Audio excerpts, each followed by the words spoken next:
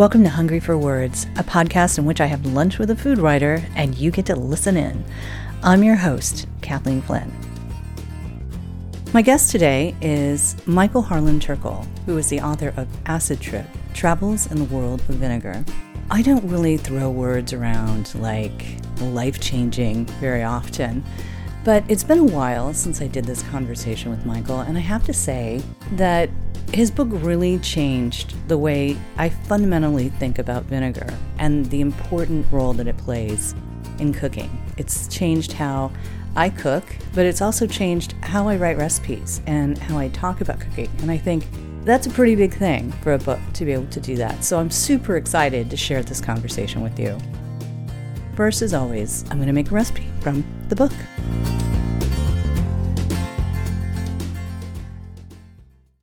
So I'm flipping through Acid Trip, and really, frankly, this is exactly my kind of book. It's kind of geeky. It goes maybe a little too in depth for most like kind of casual cooks, but I don't care.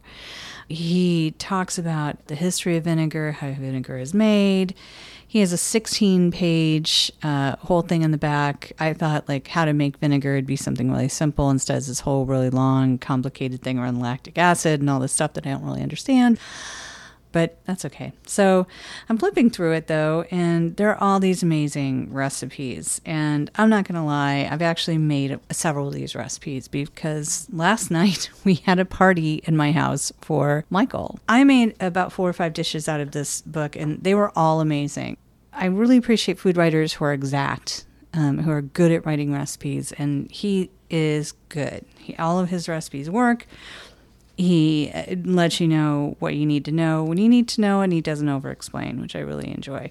So there are all kinds of things like braised meats with vinegar, and there's these gochujang wings, which are off the hook, which I made for the party, and people devoured, and I'm going to have to write about them some other time because they were just so great. What I decided to make for the show today is really an emotional or nostalgic choice. Seafoam candy. So seafoam candy, if you're not from Michigan, you probably have never heard of it. I grew up in Michigan, as did Michael's wife, and if you go to any of the little seaside towns, they sell all this seafoam candy, and I had never knew what was in it. It's this weird, crunchy, super sweet stuff. It turns out he has a recipe for it. I've never actually seen one before, and it's sugar, corn syrup, or honey, and some cider vinegar, some water, and then you add in some baking soda, and that's what causes all the bubbles. His version is, of course, very refined. It has, Aleppo chili flakes or lavender flowers or toasted fennel seeds you can put on the top. When I was a little girl, it had sugar, because really what goes better with sugar than more sugar. So there was always this like crushed sugar on the top of it. Sometimes it also comes dipped in chocolate, and he does give that as an option as well. So I'm going to give it a try. I'm a little nervous because this feels like sort of pastry baking, something sweet to me, and I don't really do that very often. So it involves a candy thermometer, and I had to go dig mine out. I can't remember the last time I used it. So we are going to embark with that now. So you start with sugar, honey, cider vinegar. I'm going to add all these into the pot. And now I'm adding some water. And so the idea is you put everything into this very deep pot. And I have a really deep, like, kind of pasta pot because apparently, and he says, and this is really what I like about the way he writes recipes, the mixture will foam up to at least twice its size. So make sure that you use a really deep pot. So I'm placing it over high heat. I'm going to cover it. And now I'm bringing it to a boil. The lid will prevent the sugar from crystallizing, he says, on the sides. Now, as the water begins to cook off, the boiling is supposed to come louder. So I'm waiting for the loudness. Okay, that's definitely getting louder. Okay, I'm going to put the calorie thermometer in. It is 240. That's going up. 250, 260, and 290. Okay, now very quickly I have to whisk in the baking soda.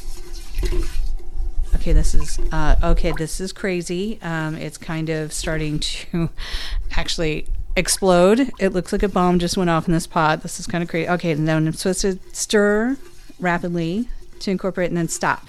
And now I am pouring it out onto a lined baking sheet. Okay, and it's coming out, and it looks like a sugary blob, like a blonde, sugary blob. But I can kind of see why it's called sea foam. Like it has sort of this weird wave going on, and it's kind of bubbling in places. I really desperately want to like smooth it all out with my spatula, but I'm kind of letting it kind of just be kind of chunky. It looks like a confection from another planet. I decided to go to my childhood and put some crushed, just some sugar in the raw, and on one part, and then some lavender flowers on the other, and a little bit of sea salt and some Aleppo chili and some fennel on another part, just so we kind of got it mixed up, just to keep it interesting. I'm going to get a glass of wine, let this cool for 45 minutes, and I'm going to see what the hell happened. And I am back. Okay, so now I'm going to break it into pieces, and I'm going to try one. Oh my God, this is so good. I'm going to put it into some airtight containers, and we're going to see Michael tomorrow. Welcome to my kitchen. Well, thank you for having me. So, vinegar. How did this all start? Accidentally. I think like how most people intentionally or unintentionally make vinegar the first time by leaving a bottle of red wine out and open. That kind of happened at the same time. I had a party in my backyard during Thanksgiving, and we didn't finish the keg. And I had this barrel sitting there. I think I was going to make some barrel-aged cocktail, because I am from Brooklyn, and that was the trend at the time. I never really got around to it, but filled that barrel up of the leftover beer, and it snowed and it overwintered, and I kind of just left it. 6 months later, I opened up that barrel, and it was the best beer malt vinegar I've ever had in my life. Wow. And I had no clue how it happened. And it was completely non-interventionist, too. I just left it out there, and it did its thing. So after that, I came particularly obsessed with the idea of vinegar or acetic acid, and had to reverse engineer that. And for years, literally like 2-3 years, I was working backwards to try to make that same malt beer vinegar again. And it was frustrating as hell because I couldn't. Through my journeys in writing my book, Acid Trip, Travels in the World of Vinegar, I got to see a lot of vinegars in a lot of different cultures and contexts. And what I started to realize is that, it's not just a pantry item, it's an agricultural product. You can go to the field as if it was wine and stopping by a vineyard. You can go to a rice paddy if you're dealing with rice vinegar, an apple orchard for apple vinegars. What was kind of amazing was to find that vinegar is a living, breathing thing, and it is seasonal, and it changes, and it's temporal, and it's finicky, and it's fleeting, and it's something I had taken for granted my whole life. I think most people do. I mean, I think of it as just sort of a pantry staple. I have, apple cider vinegar, and if I don't have white wine vinegar, I'd substitute that, and if I don't have red wine vinegar, I'll use that. But I really haven't given a lot of thought to it. I think a few years ago, I started paying more attention because I was teaching cooking classes, and we really started talking a lot about vinegar and about acid and about the importance of acid in cooking. But even now, I mean, we're going to taste some vinegars in a bit, but it kind of blew my mind that you could make vinegar with coffee grounds or candy canes. It's an amazing flavor carrier. I mean, that's the thing. The spectrum of bases of materials that you can actually make vinegar out of aren't limited to, red and white wines. Again, apple cider, rice. I've seen vinegars made out of purple, sweet potatoes from northern Japan. It's anything that is a starch that can convert into a sugar that can then turn into an alcohol can be a vinegar. So, I mean, you walk around your supermarket or your farmer's market, it's like that Tootsie Roll commercial. Everything I see now turns into vinegar for me. Interesting. So, in terms of vinegar, like your wife writes about wine, and you said that this must be really frustrating for her. Yeah, it's a little antithetical that, I'm turning what she kind of loves and adores and, waxes poetic on into this finite product that can never go back. That's not to say she doesn't like vinegar. She doesn't love vinegar in the same way I do, but she understands the importance of acidity. And it happens in wine too, and even to an extreme. There's volatile acidity in some more biodynamic wines. But working in kitchens, there's salt to taste, and I think most chefs and home cooks know that that's how you finish a dish. But when something's missing and recipe is a little flat, the thing that's missing is acidity. And, chefs will tell you, that dish needs something, put in some acidity. So she understands, and I certainly now understand, like the crux of what acidity can do for a spectrum of food. That's an interesting point, because I deal a lot with home cooks, and the instruction salt to taste is confusing. Yeah. And I think they ask whose taste. I mean, how do I know if it tastes right? And, it's one of those things to try to get the confidence for home cooks if it tastes good to you.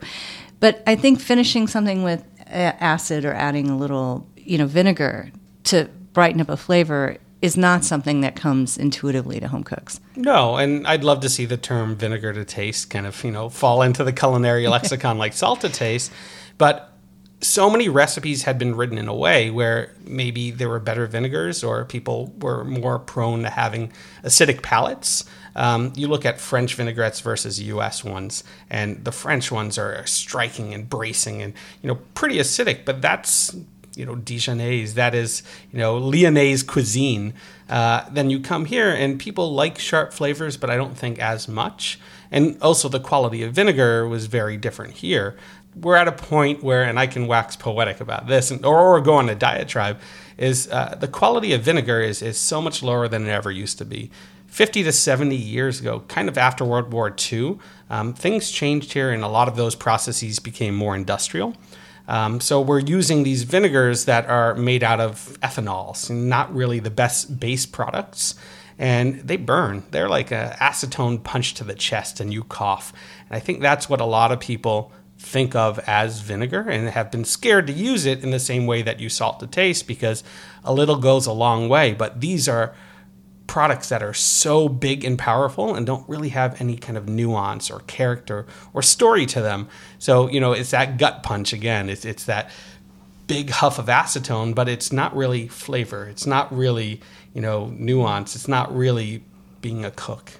That, of course, goes back to the supermarket, your supermarket vinegars, right? And it's funny because now that after I read your book, I had a couple in my, I have a, Don't feel like bad everybody about it. I did does. too when I started this process. Yeah, so I went and I tasted it. And one of the things I have noted is that they're very flat tasting. Like they're just sharp and acidy, but they don't necessarily have the flavor, as you were saying. And I think that, most people don't think to go to their pantry and go taste their vinegars. But I will tell you, if you're listening to this podcast, you should go do that right now. But when you're talking about the ethanol, and, is that just because, like so much of our food chain, that it has just become industrialized? Yeah, and it's more economical, and it's subsidized, and there's a lot of corn in this country, so it's a very easy base vinegar to make, and then that's where you put your coloring and flavoring agents and stabilizers, and you can look on the shelves and see red vinegar and white vinegar. Both are supposed to be wine vinegars, but they really don't have any grapes or wine in them. Maybe they have some grape must. I've seen apple cider vinegars that are white distilled vinegar with caramel coloring and, flavoring. And so, yeah, I think it was just a much cheaper and faster way, actually, because vinegar is not a quick thing. The two main ingredients in this book on how to make vinegar happen to be time and patience. You can make it from the spectrum of bases and materials again, but really the best thing or the best vinegars come to those that wait. It's a lot like wine in that way. Right? Yeah, but just a step after that. Right, exactly. but I mean, it's, you can't kind of fool the laws of physics to, just like if you're making soup, you can't furiously boil something for 20 minutes and try to fool, the universe that you slow cooked it for 2 or 3 hours. Yeah, and when you try, there's a noted difference. There are these large acetators, the stainless steel stills that, industrial companies pump oxygen through, and it's trying to do that. It's trying to fake time, and it rips out all those aromas, and you're left with acid. You're left with a certain amount of acetic acid in solution, which is water, and that's all you get. And then you have to add things back in. The vinegars we have on the table right now and that we're going to taste are kind of wondrous things. And they took a lot of tweaking and, there are variables and controls. It's not a hard thing to make vinegar, but you have to keep a watchful eye on it during certain points. And it really shows in these vinegars because they're so expressive and so singular. Nice. So why don't we taste these? Let's jump in. Sounds great. So, okay, let's start with the kind of more quirky ones. So candy cane vinegar. Really never thought I would see that. And coffee vinegar. So what's the story behind that? And tell us about these vinegar makers. Well, Justin Dean and Richard Stewart are in Ohio, and they're doing this amazing project where they're kind of upcycling a lot of things that would go to waste. And they're young vinegar makers. I don't mean young in age, but they're young in making vinegar. They're not old either. Sorry, Justin and Richard. But what they're doing is taking things that would otherwise, be thrown out, either a subsidiary product of a specific business and then turning it into vinegar. So the coffee vinegar is actually made of, some steeped coffee, but mainly coffee grounds. Vinegar or acetic acid is an amazing product that pulls out flavor and color. So you not only taste how vibrant these things are, but you see how vibrant the colors are as well. So with a little bit of spent coffee grounds and putting in kind of a white or more neutral looking base vinegar, you can pull out all that coffee flavor and color. Same thing goes for these candy canes. And like you said before, I never expected to see a candy cane vinegar. And when they sent this to me, I was kind of over the moon.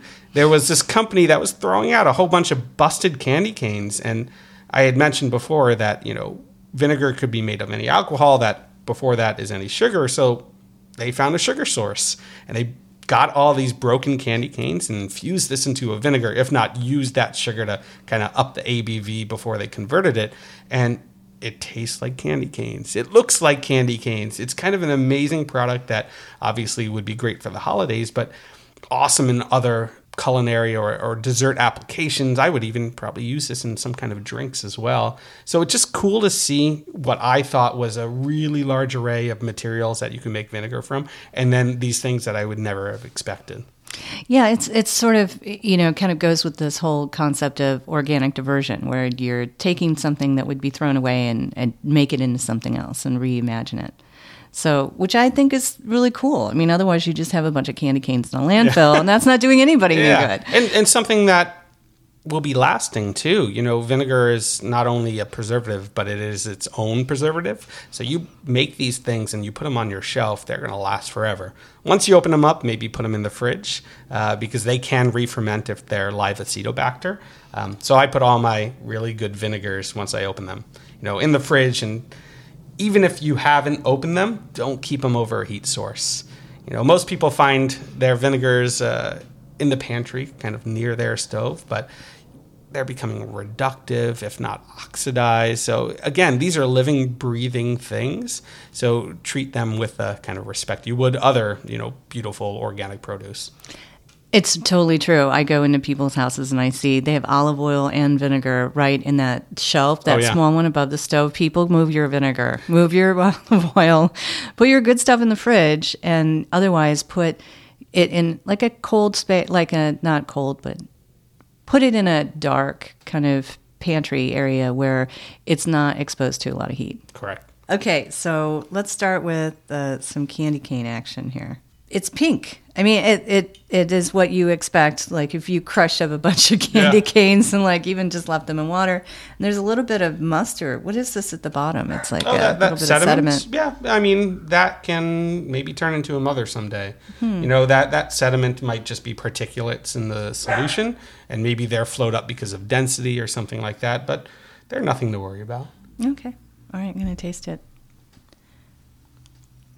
But you see, we didn't aspirate like you do for olive oil or wine because, it's a weak acid, but it is an acid. Mm-hmm. And you sit there and you try to do with vinegar, you're definitely going to cough. So you kind of want to introduce it to your palate slowly and softly, maybe a little dab, and it raises your taste buds, and then maybe a little bit more after and kind of let it wash over. Yeah, and it's interesting because I think if you're listening, you're going, oh my God, they're tasting vinegar. But it's funny because you put a little bit, as you just said, and kind of let your mouth get accommodated to it. and not overwhelm it. Like I would not take a big swig of vinegar. That probably would really actually. Yeah. Well, I'm We're not using like little baby, Yeah. like very precious espresso spoons and just pouring them into the spoons and then letting the rest get picked up on a ramekin. I'm not an apple cider shot of vinegar in the morning kind of guy. No, I'm definitely not. Yeah, and not because I don't think it's not good for you. It might not be. If it's live Acetobacter, has a real live mother, it has all those healthy things going on. But if it's your regular over-the-counter supermarket pasteurized vinegar, I'm not so sure about that. So I couldn't really put any conclusive evidence in my book on that. And my book's not really about, the health benefits, even though I believe in those things for, real good live Acetobacter vinegars. But the shot in the morning is more particular to your personal pH or preference. I'm somebody that can eat a lemon if I wanted, and drink a shot of vinegar. I've never really had acid reflux, thank God, because otherwise I couldn't have done this project. But it is kind of a very personal thing to say whether or not you should be taking that shot and whether or not you even like acidity. That's a really good point. I think that, a lot of it comes back to personal taste and knowing, people know what they like. It's worth always trying. Like my mother and father always said, you have to taste everything, but you have, and eat what you take. But if you just want a taste of it, that's fine. You just had to taste everything. You could not make a blanket statement like, I don't like Brussels sprouts without providing evidence that you've actually eaten Brussels sprouts. I'm all about the empirical data. Yeah, exactly. So let's talk about this. So candy cane, it really is kind of, I tasted this last night and I was like, I'm not really sure if I like it. And today I like it better and I'm not really sure why. And I realize now that I think I had this candy cane after I had some wine. Yeah. And I think it may have impacted my flavor. Oh, absolutely. A lot of cuisines use acidity and vinegar to open up a meal. Kaiseki cuisine in Japanese culture uses kind of this tart soup. Sometimes you'll have pickles at the table already, and that really opens up your palate, raises those taste buds, make you salivate. But if you're having something before, that pairing kind of can throw things off, especially, red wines that have a lot of tannins to them. It's interesting to see where vinegar fits in a meal, aside from it just being this pantry item. It doesn't work with everything. It works great with fat. You make beurre blancs or you make, Béarnaise sauces or hollandaise even. You need a little bit of that vinegar to cut that fat of the butter, of the egg yolk, but also create this harmony, create this balance, let it emulsify and coalesce. So it doesn't always have to be this forefront flavor as well. It can be something that is part of the package as a whole. And I found that in Japan completely. Went there thinking I was going to find all these amazing, small batch shokunin artisan vinegar makers. And I found a few. Had to dig a little bit, but it's not a pronounced flavor. It's not something that, hits you when you first taste it. But it's there. And it's almost always there. It's as ubiquitous as anything. But it's part of balance. It's part of that wabi-sabi. It's kind of a fascinating thing that, I again thought I was going to find all these artisans, and I did. But since it's not that big a flavor or forefront thing, I don't think it was as merited to have the most artisan ingredient, in that recipe. Interesting. So with something like this candy cane, which is a very pronounced flavor, right? It's distinctive. And it's funny, as I'm letting this rest on my tongue, I'm actually picking up the actual peppermint. This astringent element of the vinegar is gone. It's like the volatile acidity. That evaporates. Yeah. That's vapors, and they kind of go retronasal, and you smell them and you taste them, but then they kind of fade away. And now those are gone, and now I taste peppermint. Yeah. It's fascinating. That's fascinating. So what would you do with a candy cane vinegar? Vinegar is really cool in desserts, and I don't think a lot of people explore that enough. But there's this one method, making meringues. A little bit of vinegar actually stabilizes the albumin, the egg whites. So it makes a crunchier outside and a softer middle. But it also carries a little flavor and color. So I'd probably make meringues with this during the holidays. Ooh. Maybe even a pavlova. And then, you already have that peppermint flavor in the meringue itself. And then fill that with a whole bunch of maybe even red wine vinegar macerated red berries. Oh, that sounds double shot of vinegar there. Oh, that sounds great. Oh, gosh. All right. Let's move on. How about coffee? How about it? Let's try it. Okay, I'm going to pour a little into my spoon. Here we go. Thank you. Okay, I'm just going to take a quick taste of this. And we are, of course, in Seattle, which, is a city that runs on coffee and prides itself on coffee. So I felt like we had to taste that. Yeah, I'm going back for a second shot. I'm not actually a caffeine drinker, so it's very funny that I'm having this much coffee vinegar in the morning. Mm-hmm. Obviously, it has acidity because it is vinegar, but it's like dark and roasty and nutty and kind of lush. Yeah, it does. It has kind of a round flavor to it, if that makes any sense. And now that the acid punch is kind of drawing back, I can actually kind of taste coffee. Yeah. And to me, it tastes like a malty coffee, like a malty shot of espresso. Yeah. Where it's got the foam on the top. Like it tastes like the foam on the top of the espresso. And it has a little bit of that mouthfeel, too. Has a little bit of that texture.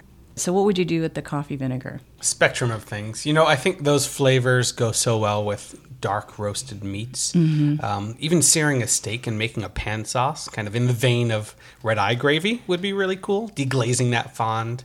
I'd also probably use it maybe to brighten up a braise. Something that's been cooking for long, and sometimes the fat floats to the top and it gets a little murky just to, add that accent of acidity.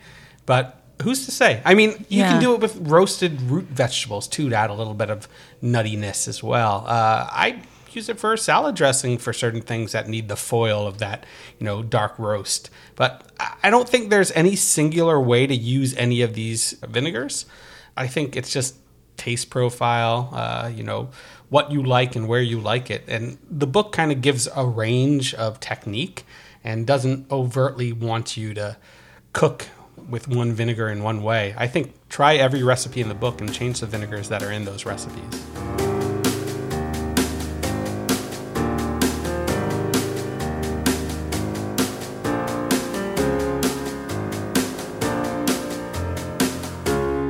My granddad, who was a cook in the Army, he used to make this beef stew. That was his big signature item. I researched it and put it in my last book, and he finished his beef stew with vinegar. Oh, that's awesome. Yeah, he put in molasses, and then he put in vinegar. And I'd never seen a beef stew recipe that called for that. And I thought, is that right? Because it's this old recipe, and somebody had written it down, and I did it, and it was so right. Yeah. It was so great, because it really did cut through this, kind of the meatiness of it and actually gave it like this brighter flavor. That's why a lot of barbecue sauces have so much vinegar in them, so you can eat those heavy and dark roasted meats for a longer period of time or more of it. From North Carolina, which is very vinegary and, spicy, has a lot of chili flakes. South Carolina, which is mustard based. Alabama, white sauce, which is mayo and vinegar based. They're all foils for fattiness. Oh, yeah, that coffee vinegar would be great in a barbecue. Oh, absolutely. Homemade barbecue sauce, seriously. There's actually another recipe in the book. It's actually a more breakfast egg recipe. It's called Oeufs and Morettes, and I had it at Bistro Paul Bert in Paris. You actually poach eggs in this red wine vinegar sauce, which is, if not a relative, almost exactly what bourguignon sauce is and should be. So it's the same kind of components, but with a little bit of acidity, brighten it up. It also stabilizes the, egg white when you poach in it, and it is one of my favorite breakfasts now. I saw that recipe in the book. I was like, I'm going to give that a try. Okay, so let's move on to the other Madhouse Vinegar Company vinegar, which is dark malt. And this one has like a real label on it. So the other two are just bottles, and they've got like little stickers on them, say what they are. But this one has like a proper. It looks like they sell this in stores. Oh, like I said, they're a young company. They kind of just started in the past year or two perfecting their craft before they started releasing their vinegars. And they're launching their company kind of right about now for, the 2018 season. So get your holiday shopping on. Right. This is so cool. I do not know why there aren't better beer vinegars in this country, because we have such good craft beer. There should be better craft beer vinegar, or any for that matter. There is not much. And even traveling through the world, I was trying to go to the UK because I love fish and chips and have an amazing recipe from April Bloomfield in the book. It's the only recipe that actually doesn't have vinegar in it, but the most important part of that recipe is having a bottle of dark malt vinegar on the table. And even in the UK, I couldn't find much more than Sarson's. Here it's Heinz. And again, we have such good beer. We should have better, if any, beer vinegar. Yeah, that makes total sense. I lived in the UK for 5 years, and it's absolutely true. Coming back, I can't eat fish and chips without malt vinegar. It just doesn't taste right without it. Well, I'll leave you this bottle. It has like a sweetness to it that is unexpected to me. Yeah, vinegar is made of sugar that turns into alcohol, of course, and the highest part of the process in brewing is the wort. So I wouldn't be surprised if they use a little bit of wort added in to kind of bump it up a little bit. Yeah, and after the acid kind of is evaporated, I taste like the chocolatiness of a porter or a stout, something like that. I make a lot of beer vinegar, and I only actually make it off of dark porters and stouts because I've actually found hops to be an inhibiting agent. Doesn't allow acetic acid to thrive. It's a preservative too. So if you want to hop a vinegar, you kind of have to dry hop it afterwards, or throw in some pellets and kind of strain that out. So I think the more expressive beer vinegars are the ones with darker roasted malts. Right, nice. And that you make a great point. It sort of why do we have great craft beer and we don't have great craft malt vineger? Because it's the next step. Yeah, why do we have great wine? Why do we have great cider now and not have better apple cider vinegars? That question can kind of go into a lot of different categories. And I wonder if it's because the market for these kinds of small, like more artisanal vinegars isn't there because people don't know how great they can be. Or how to use them properly. That's a good point. You're not necessarily going to invest money in a product that you don't know how to use. That's a great point. I'm trying to not just provide a story and take you on a trip around the world that shows you how beautiful vinegar can be, but also kind of hold your hand a little bit and just use it in very simple fashions in the kitchen as well. And I think once you get that ability under your belt and you trust yourself a little bit with acidity, then you'd be willing to get these kind of, and they're not more expensive, maybe a little bit, these more particular and singular vinegars. I teach cooking to home cooks a lot, and one of the things that that many people express to me is they say, well, I bought this because it was cheaper, and I bought this kind of thing because it was a little bit cheaper. But really, if you think about the flavor value that you get out of it and the longevity and for how long you can have one of these vinegars, I mean, it's different than even olive oil. It's like you buy a really nice olive oil, and once you open it, unless you're very careful and you keep it in the fridge, it's 6 months maybe.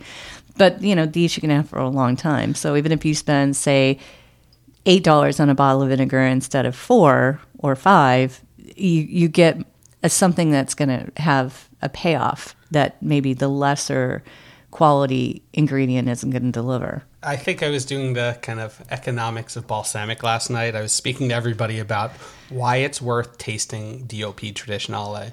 There are these little bottles, 100 milliliters, and that's regulated by the consortium of either Modena or Reggio Emilia and Emilia-Romagna, Italy, which are literally the only two towns in the world that can make Traditionale DOP balsamic. And those bottles go for anywhere between maybe $125 to $300. That's because they're aged anywhere from 12 to 25 plus years. So the cost of actually making that product doesn't make sense for them to make and sell that product.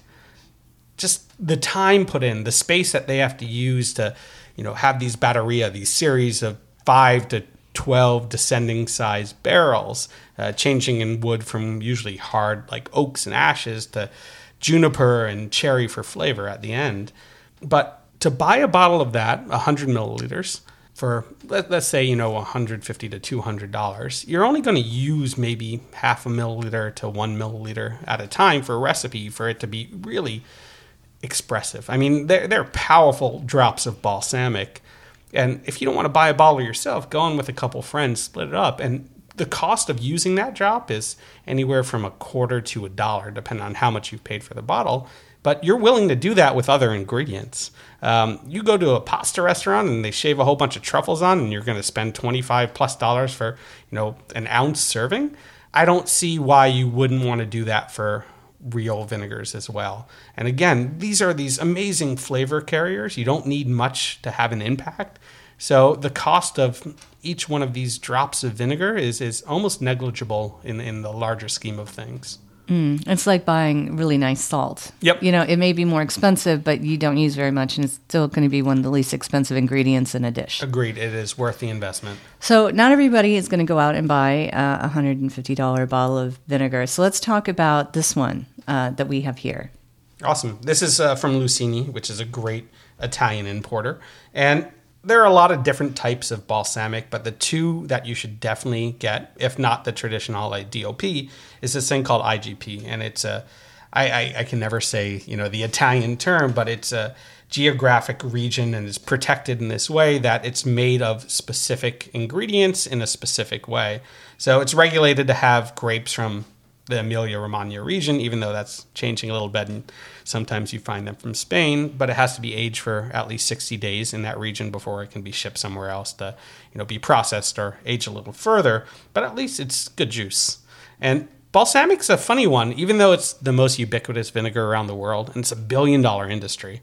It didn't really start in the U.S. till about 1972, and there was this guy named Chuck Williams of Williams-Sonoma who brought it back and started selling this product, and it exploded. So we're only about, 50 years into having balsamic in the U.S. Even at that time, most of Italy didn't know what balsamic was. It was kind of relegated to that region, and it's because it's this thing that was never supposed to be a retail product. Mothers would make it for their daughters when they were born, and then, age it X amount of years and give it away as a dowry when they were married. Or sometimes you give it away as a gift to a friend during the holidays or if somebody did something great for you. But, to see it on every supermarket shelf is almost unbelievable to balsamic makers of nearly 50 years ago.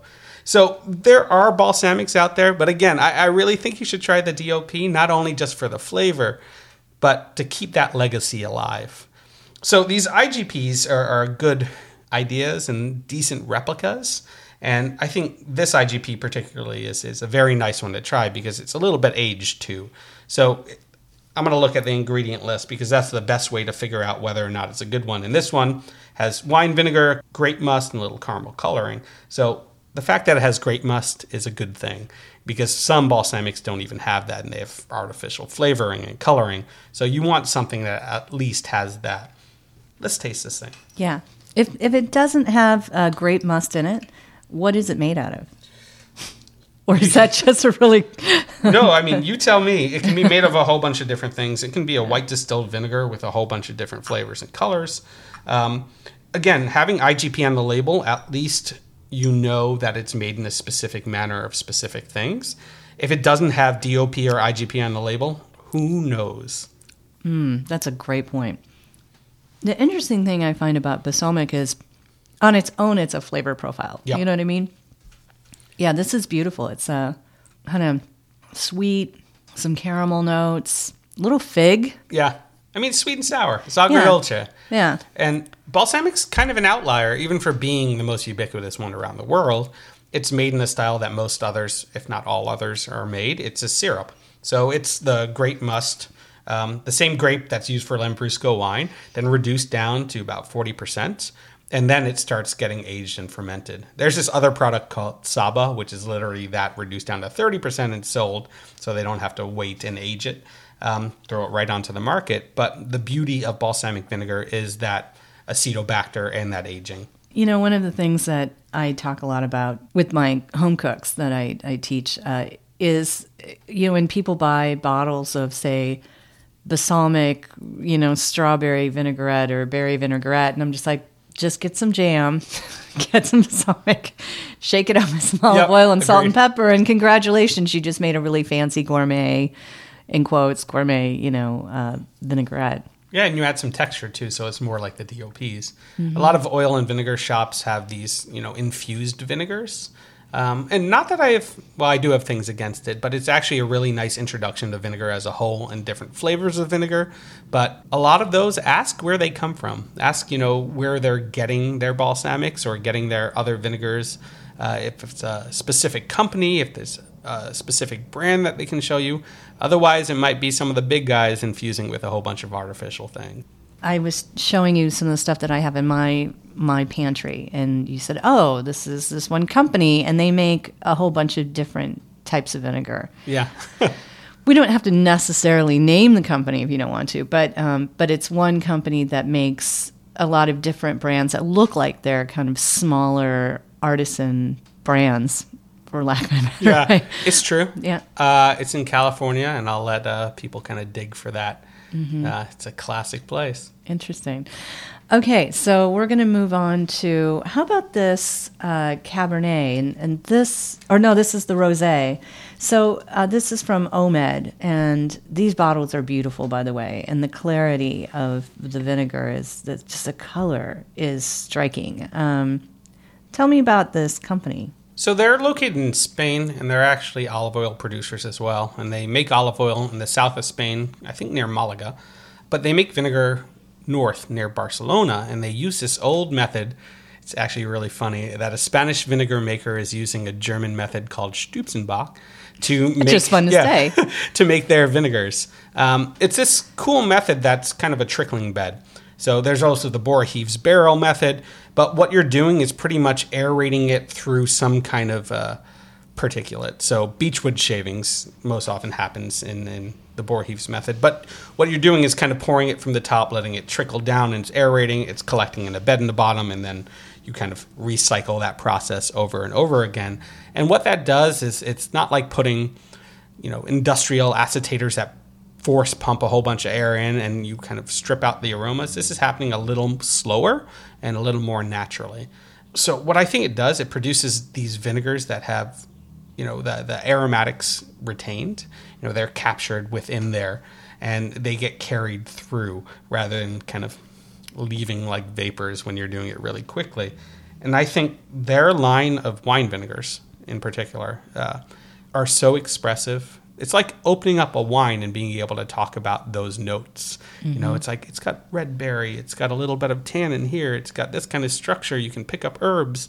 And try one of the Omed wine vinegars versus just a red wine vinegar from the supermarket, and there's no comparison in those notes. I mean, there aren't notes for the red wine vinegar. Right, because it's very flat. It's got a singular kind of flavor to it. Yeah. And and I think one of the things you said about this too is that if you are a wine drinker, this is a really nice sort of introduction to upping your vinegar game. Yeah. I have a couple rules about wine vinegars, and it's, one, look for grapes or wine on the label in the ingredient list. Some don't have it. Then number two, look for a particular grape, an actual variety on the bottle. So this has Rosé, but there's also Chardonnay and Moscato and Cabernet Sauvignon. Omed does kind of a spectrum of these things. And then third, a vineyard. Like, there are wineries, even in the States. I love Katz vinegar out in California, in Napa Valley, that make single varietal wine vinegars. He makes this amazing Honey Viognier, late harvest vinegar that kind of blows my mind. And vinegars have terroir. They actually can show, a time and a place that way. Interesting. So, yeah, as you said, it's a living, breathing thing. So let's try this one, the Rosé. I don't tell people often to, smell the vinegar, put it right near your nose, but this one deserves a little huff because it actually has a bouquet. Oh, yeah, definitely.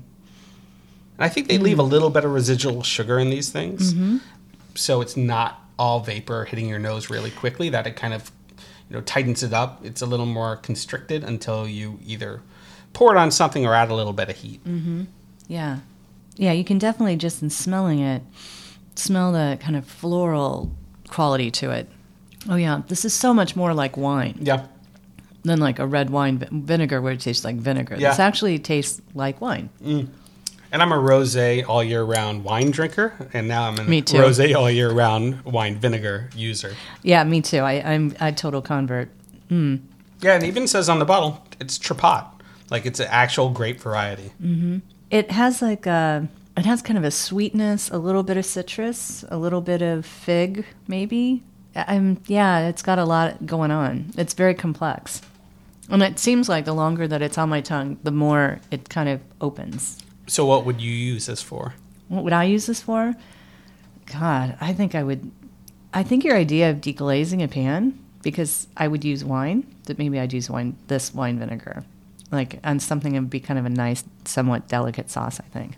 I think this can be used in cocktails. Oh, yeah, I would totally do that. Yeah, a lot of people will kind of reach for citrus. And, I do sometimes. It's not to say I hate lemons and limes. Just there's a time and place to use all those things. But having a little float of vinegar in a drink in replacement of those other kind of acidities is kind of a cool thing. I'm totally thinking some gin or vodka with this action. Yeah. So I drink a lot of vinegar with soda water. Oh, yeah. Just a splash there, and it opens up. It brings all those aromatics, and then CO2 is actually carbonic acid, so you kind of get a double whammy of that. So it's nice, light, it's refreshing. That's interesting because I put bitters. Yeah, it's the same thing. And seltzer water a lot. Yeah, they're both, not to get too technical, kind of like hydrosols. They're these flavor carriers in solution. So you let that flavor carry in something else, and it kind of expands. The other thing I think, and this is, you were talking about how there's sort of, you have the, say, apple cider vinegar that you're going to braise pork in, which I made that recipe. And that was beautiful. Thank you, Hugh Atchison. It was great. What was amazing about this book is, I didn't think anyone knew or cared who I was. And maybe they don't now, but I wanted to collect recipes from chefs around the world. And I've been a photographer in the culinary space for over a decade and, worked with edible magazines and a whole bunch of other things. So I've gotten to see and taste really beautiful dishes and really outstanding applications of vinegar. So I culled these recipes from everybody. And then, I call in my favors. And Hugh is down in Athens, Georgia, and Atlanta, actually makes vinegar himself, and not many chefs do. So I thought he was one of those kind of amazing extraneous guys. He collects figs during the summer and makes vinegars with his daughters, and then uses that in his restaurants all year round. But this cider braised pork shoulder, it's so easy too. It was really easy, and it was just sort of you have the cider, a few other ingredients. You had leeks, which I love leeks, and I don't think people cook with them enough. And it was like leeks and some bay leaves and some thyme, and then you just slow cook it and braise it for a few hours, and it just was crazy off the hook. But something you could do for a big crowd. Yeah, and it stays really well, not just because of the vinegar in there as a preservative, but like you make a whole bunch and it's always acidic and sapid. Mm-hmm. Yeah, delicious. So that's like a vinegar you cook with, and it's like a big ingredient. And you use a fair amount of it. And as you were talking about, this is like a finishing vinegar. Yeah, I mean, it depends on the process. And yeah, you're going to spend a little more money if you use nice apple cider vinegar in that braise, but it's going to make for a nicer braise. So I'm willing to make the investment. It's not like I'm making a giant pork shoulder all the time. And when I do make it, I want to make it with the best ingredients because I'm taking that time to make it. Right, exactly. So the last one we have here, tell me about this company. This is actually, speaking of cocktails, so we used this in a cocktail where we put some of this on a sugar cube, we muddled it, and then poured in sparkling wine, and it was delicious. So, and how did you know, like, Kir Royales are some of my favorite drinks? But I mean, it's so cool that this farm is called Hoskinsberry Farm. It's in Oregon. Has these bumper crops of blackberries and a lot of other berries, but for a long time have been making, I think it's a biodynamic blackberry wine vinegar.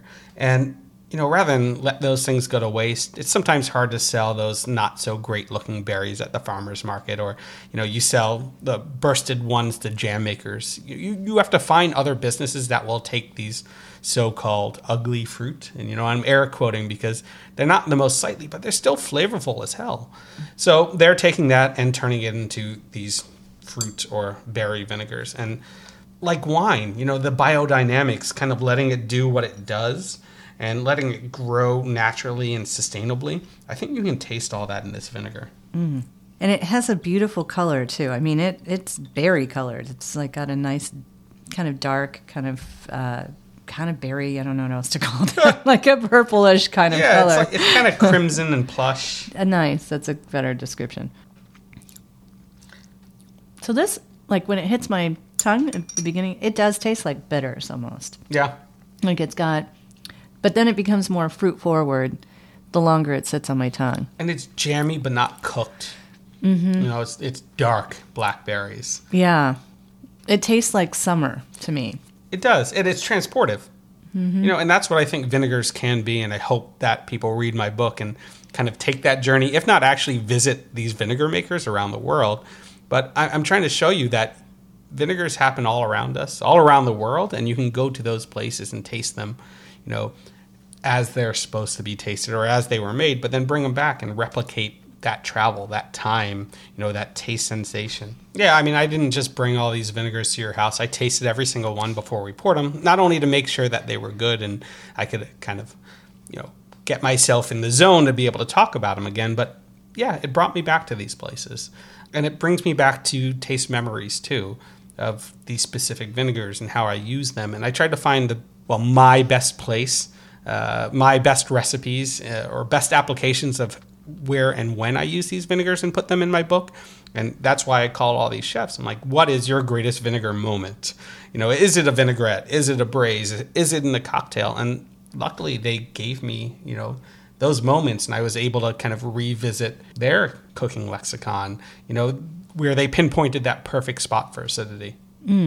So I made one of the recipes from the book for today, and this is the seafoam candy. And there's not much left because there's not much left because we had a lot of it actually. So, this is from northern Michigan, and I'm from Michigan, and to me this tastes like when I was a kid and we would go up to like the Traverse City, Charlevoix area, and I remember this as a kid. Yeah. And I'm not a candy maker, so I have to admit I made like 2 batches and I kind of screwed up one batch. You did a hell of a job. Oh, thank you. It's actually not necessarily the easiest thing to make in that it's affected by humidity and weather. Mm-hmm. So you have to make it a few times to actually kind of perfect it. And I think that's with any recipe. What I can't stand is when someone's like, oh, I tried that recipe and it didn't work. I'm like, how many times did you try it? Mm-hmm. Try it twice. Try it 3 times because you have to acclimate yourself to that recipe and those flavors to really kind of make it your own and understand how it works. But, you're speaking my language when you say northern Michigan. It's one of my favorite, if not favorite place in the country. My wife's a Michigander. I'm a big Wolverines fan. Go Blue. That area of the world is just, it's summer to me.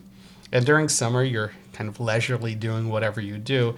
And, I like to snack. I have a beer. I'm right across from a little lake. And I have a wood fire oven in the backyard. And it's just magic. It's the most pastoral place I can picture in my mind. And this is one of those things I kind of get transported up there.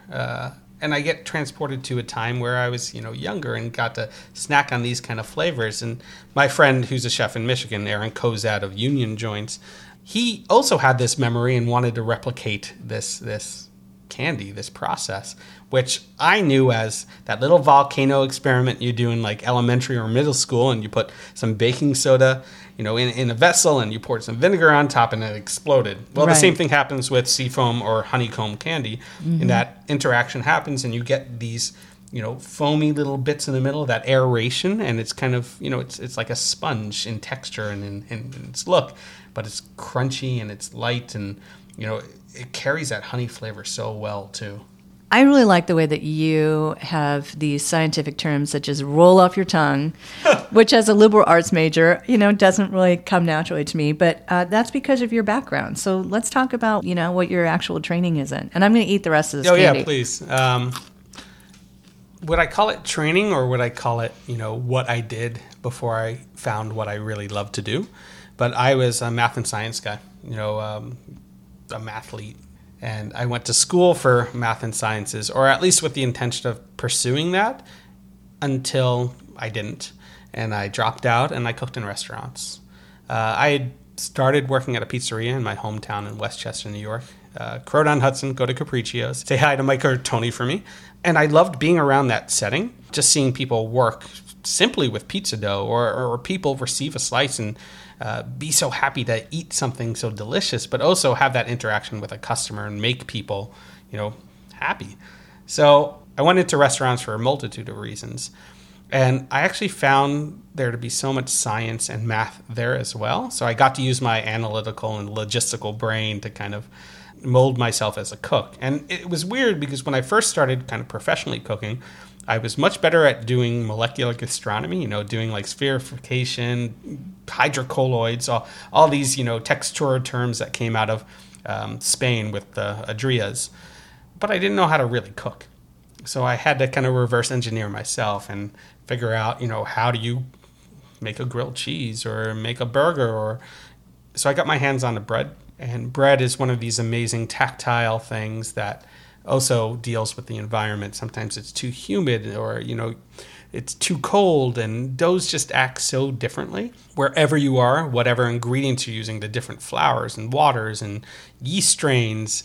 So it was kind of this amazing thing where I got to think about percentage hydration, baker's weights, as well as use my hands and make this thing that was never the same twice. And the same thing kind of happened with vinegar as well, that it's a fleeting thing because the ingredient bases are changing every year and they're different around the world. So for me to give somebody a recipe on how to make vinegar was nearly impossible in my head. So I wrote what is, in a sense, like a theoretical equation at the back. It's like 16 pages long or something, right? But it's all variables and controls. Yeah. And when you write an equation like that, it's posited in theory until someone proves you wrong. And luckily, no one has. But it's at least fostering this idea of you have to love to learn to make this thing because it won't just make itself. Well, sometimes it makes itself if you leave a bottle out, on the counter for too long. But you have to be a participant and you have to be able to act and react. It kind of has a beautiful kind of cycle of life feeling to it. Like, just with everything we were talking about in terms of taking candy canes or coffee or coffee grounds or, the spent grains from beer and giving it a new life. But you have to, be an active participant in making that life happen. Talking about cycle of life, this whole book started because of one sip of vinegar. And I was like 19 or 20. I was in Number 9 Park in Boston with Chef Barbara Lynch, and she handed me this cap full of something and said, "Take it. And you do as Barbara says." And I shot that thing back, and I didn't even understand what I was tasting then. It was kind of syrupy and acidic, and I hadn't really tasted real balsamic vinegar yet either, and it was resonant of that, but it wasn't, and I didn't know what the heck it was. And she hands me a quarter bottle of it and says, "Here, take that home and don't fuck it up." So this was like pre-Google, and it was kind of hard to research. There wasn't much literature. The maker was supposedly in Austria, in Vienna, this guy named Gegenbauer. I just knew his last name at that point. And 15 years later, I found myself in Vienna at Erwin Gegenbauer's house, walking around his basement where all these beautiful glass teardrop demijohns were filled with a whole bunch of different colored liquids, from wines to aronia berries to tomato and red pepper and saffron. He makes the most singular and expressive vinegars I've ever tasted, and I quite possibly think he's the best vinegar maker in the world. But I got to close that cycle. 15 years, that one sip of vinegar had been at the back of my brain, but at the front of my palate, and I just needed to kind of close that and understand why that was so important and formative, not only in my life, but as a cook. That's a great story. If you're listening to this podcast, go get some really great vinegar and have a shot of it, because you never know where it's going to take you. Well, this has been so great, Michael. Thank you so much for coming to my kitchen. Thanks for having me. And everybody I know, you'll be getting Seafoam candy for Christmas. You're welcome.